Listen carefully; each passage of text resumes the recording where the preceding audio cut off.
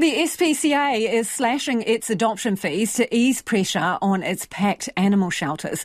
From next week, adoptions will be half price, whether it's a kitten, puppy, pony or porker. Nationwide, the SPCA has more than 4,000 animals in its care, and last year it got harder to find them forever homes. And joining us now from the SPCA is Dr. Corey Regeneris-Cal. Kia ora. Kia ora, how are you? I'm very well, thank you. How come you've got so many animals at the moment? That's a great question. I think we're trying to figure that out ourselves as well, but what we can probably put a finger on is that times are just under a bit of pressure at the moment between cost of living and everybody's individual circumstances. Not everybody's ready to decide to make that choice to get a new pet for their home. What does that mean for the animals if you're near capacity? Are you having to euthanise more of them? It's a good question, and where we're at is always trying to manage the intake and the outgoing. So we've got a managed entry procedure that we try to look at in order to really make sure that we're looking after the most vulnerable, sick and injured animals that are coming into our care. So there are times and places when the animals that do come into our care might need to be euthanized based on the conditions that they present in. Yeah, that must be really tough. It is. It's not an easy job for any of the team. It's always a constant battle of trying to make sure that everybody's looked after as well as the animals as well. Yeah, so adoption fees. Talk to me about this. You're cutting them to half price, isn't it? For what period of time, and what's your reasoning with that? Yeah, so we've got an adoption campaign running at the moment from the 27th of Jan to 4th of February. And what that is half price across all of our adoptions, like you mentioned before, about any species that we have. And we've got a variety of them that are there. It's really about trying to give those the opportunity who might have been considering getting a pet and just going, I'm not quite sure if I want to take that step to get an animal. We've got all the costs covered for you already. So they've had their veterinary treatment, they're microchipped, they're vaccinated, they're fleed, they're wormed, and they're ready to go to their new homes. So, Corey, can you give me a bit of an idea? If you're taking on a kitten, what is the cost of that, and maybe a puppy?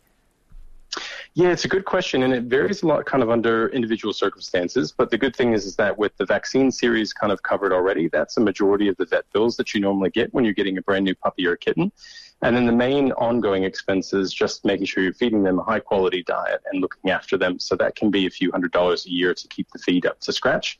And then their annual vet vaccines and visits, which will vary depending on the practice that you see.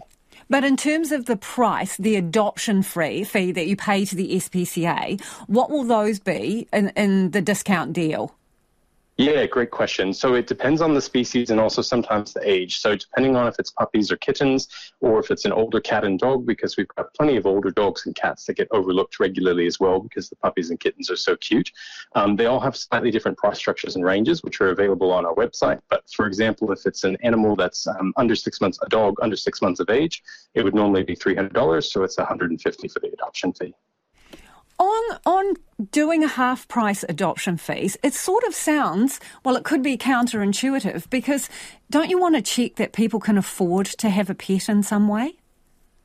Absolutely. So the only thing that changes with our half-price adoption is just the fee itself. So we still go through all the same consultation process with those wanting adoptive parents to make sure that we can partner them up with the right pet. Part of that's really talking about what the home environment looks like, making sure that we've considered everything in that aspect, because some animals don't do well in multi-animal households. So we want to make sure that the animals are getting the right match and the best chance to have their forever home, as well as we have conversations about what does financing look like? Do they have any other conditions that we might need to consider, and still walk through that process. So it's not a guarantee adoption, I guess, if you like, from that side, where we really want to make sure that we're partnering these pets up with the right owners for their forever home from here in. And who have you got there available for adoption? I mean, what kind of species have you got? Not just run-of-the-mill cats and dogs, as I understand it. No, we've got a bit of everything. So we actually tend to have a lot of rabbits and guinea pigs at this time of the year as well. We do have some horses that are up for adoptions. There's some sheep, some goats, and even a couple pigs that are bouncing around the country as well. Wow, something for everyone. Guinea pigs. The Prime Minister says guinea pigs are his favourite animals. Maybe you should flick him a text. We should. A social media message. We should. That'd be great. What about foster homes or temporary homes? Are you looking for people who would love a pet but they can't really take one on full time?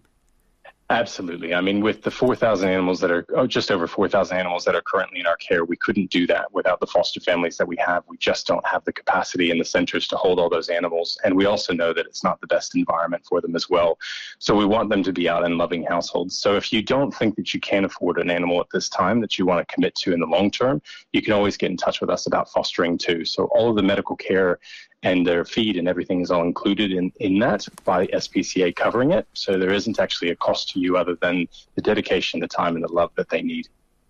Really appreciate your time. Thanks for joining us and best of luck. That is the SPCA's Dr. Corey Regneris-Cal there. So looking for foster homes as well as people who would want to adopt a pet.